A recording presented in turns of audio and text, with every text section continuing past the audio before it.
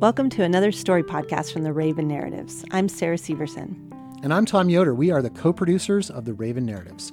The story you're about to hear was told by Sandra Lynn Johnson at our live storytelling event at the end of March, when the theme was Second Chances. Sandra Lynn has lived in Southwest Colorado for 37 years. She loves animals, nature, and people, has a master's degree in marriage and family counseling, and currently she's in the process of becoming an equine-assisted therapist. Singer Annie Lennox expresses her life philosophy best. I believe in the power of creation. I believe in the good vibration. I believe in love alone. Here's Sandra Lynn's story.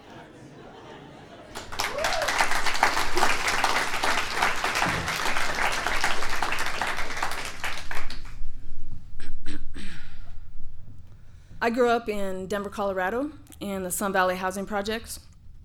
I have 3 sisters and a mom, and we were poor, and we grew up with no dads to speak of.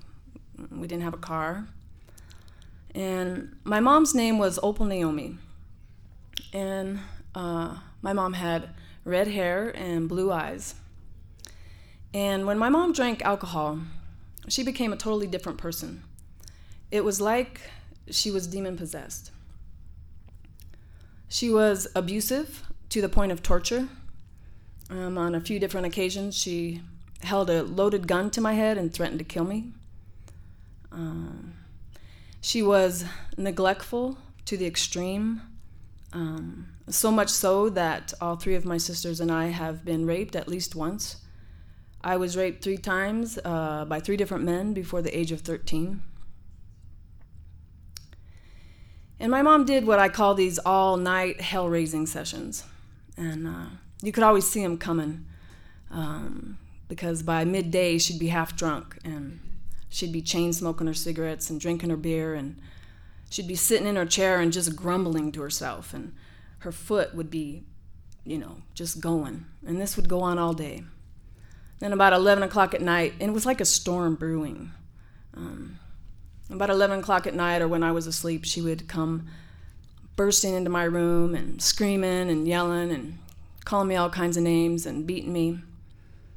And this would go on into the wee hours of the morning, and it happened my whole life. Eventually, when I got a little bit older, I took to jumping out the windows or bolting out the door, and I would stay in an unlocked car or in an empty housing unit.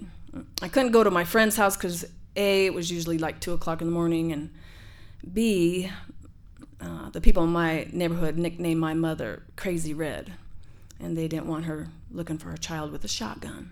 So one night, or one day after one of these all-night hell-raising sessions, I was about 15 years old, and I finally get up, and it's a summer day, and I go outside, and I'm exhausted. I sit down on the green grass, and I put my back up against the cool brick wall of our unit, and I crack open an ice cold Pepsi, and I light up a Marlboro Red cigarette, and I take a long drag. And I look up to the blue sky, and I look over to the peaks of the mountains, and I say, if you're out there, if anybody's out there, you got to get me the fuck out of here. And right about then, my little sister comes around with her friend, and they just sit over here, and they're just talking between themselves, and one says to the other, well, let's get Shirley. No, Shirley can't go. She's got all those kids to take care of. Well, what about Gloria? No, Gloria's mom hardly lets her out of the house to go to school. Finally, I say, what are you guys talking about? They say, we're trying to get one other girl to go to this church camp for 2 weeks up in the mountains. And the bus leaves tomorrow. I said, I want to go. They said, you're 1 year too old. I had just turned 15. I said, I'll get mom to lie, which was a big deal because my mom didn't like to lie, especially to church ladies. But I was desperate. So I go in, and mom's just getting up. She's got her robe on, and she's drinking her 5 cups of coffee and smoking her cigarettes, and I could tell she did not want to be bothered. But I braved it anyway, and I sit down, and I tell her the story, and she just keeps looking at me, smoking her cigarette. And finally I say, look, I'll pay Teresa's way, I'll pay my way, and I'll give you some money. if you let me go and if you lie to the church lady. Because I had some money. I was selling pot. I was flunking out of 9th grade, so they put me into this school to work program. Anyway, finally she says yes. And so I'm in that van with 11 other girls from the Sun Valley Housing Projects, stuffed like sardines into the van with no air conditioning. I remember that. And we arrive about 7 hours later in Durango, Colorado. And as the van's going up the hill to the camp, I read the sign and it says, "Welcome to Crossbar X Youth Ranch." And Crossbar X is written like a cattle brand, so it's the plus, the minus, and the X. And I think, oh shit, I hope this isn't a math camp.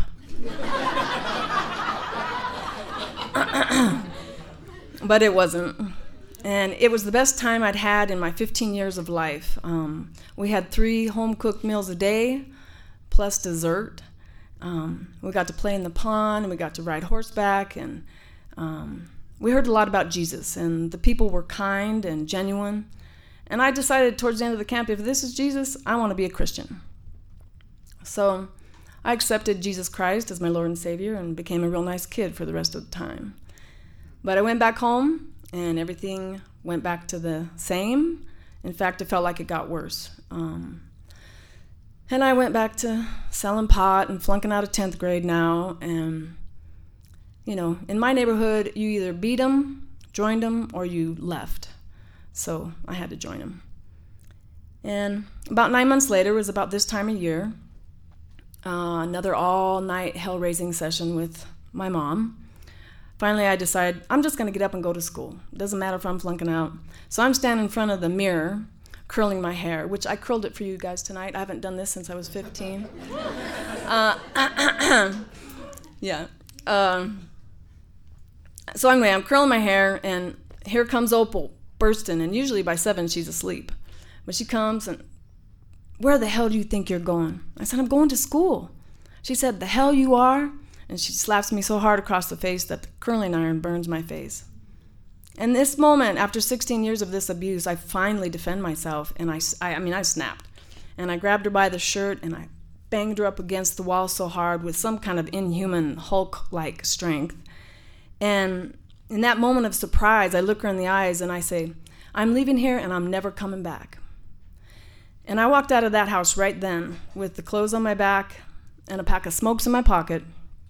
I lived with friends. I lived on the street. And then eventually a friend of mine who had moved out of the projects got me hooked up with this agency, and they were helping me get a job, and they were helping me get an apartment. But then I got a call from my little sister, and she said, "Hey, the camp is trying to get a hold of you again, and they want you to call them. Plus I have a bag of clothes for you because Mom threw all your shit in the dumpster."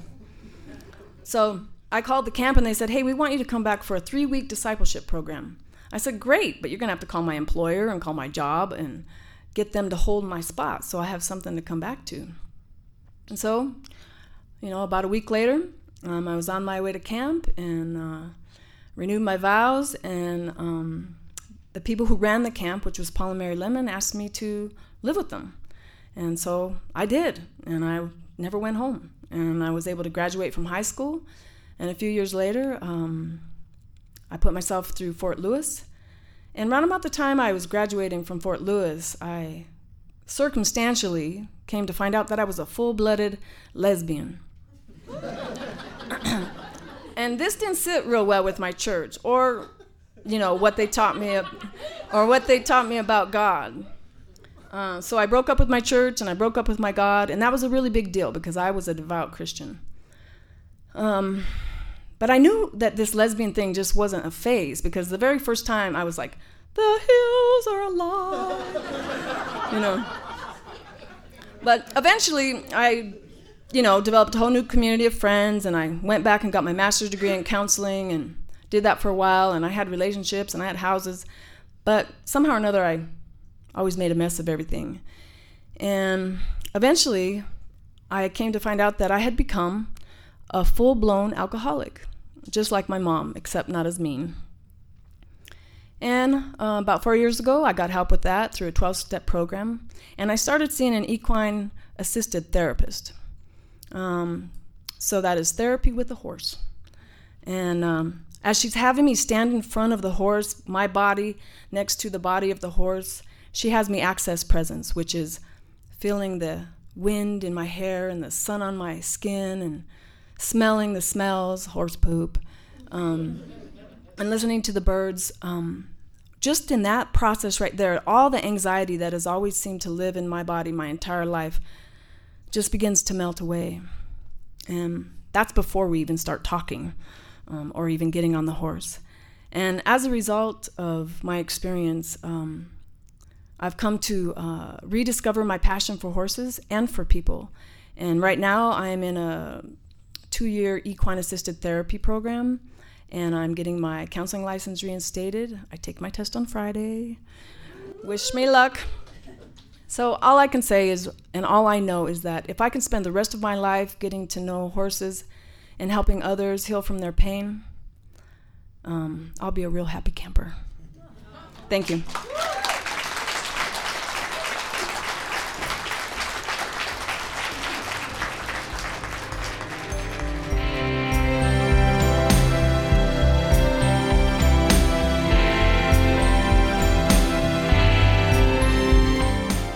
Thanks to Sandra Lynn for telling that story.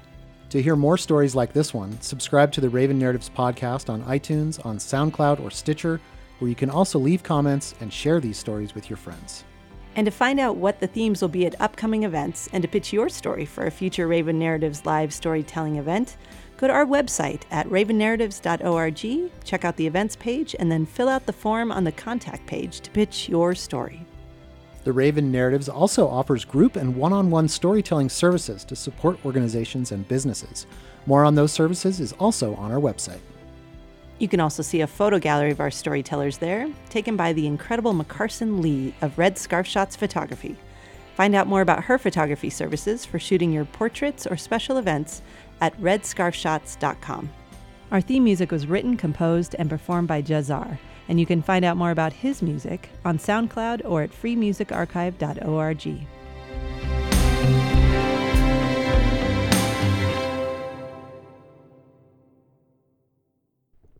Now for the outtake. Sandra Lynn has lived in the Drankus. Drankus. Nice. Like you it. just created a new place. Drankus. Drankus. That's awesome. Where are you from? Mangoes. Drankus. I hang out in the Drankus area a lot. I was just over in Drankus the other day. Sarah's lived in the Drankus area for 28 years.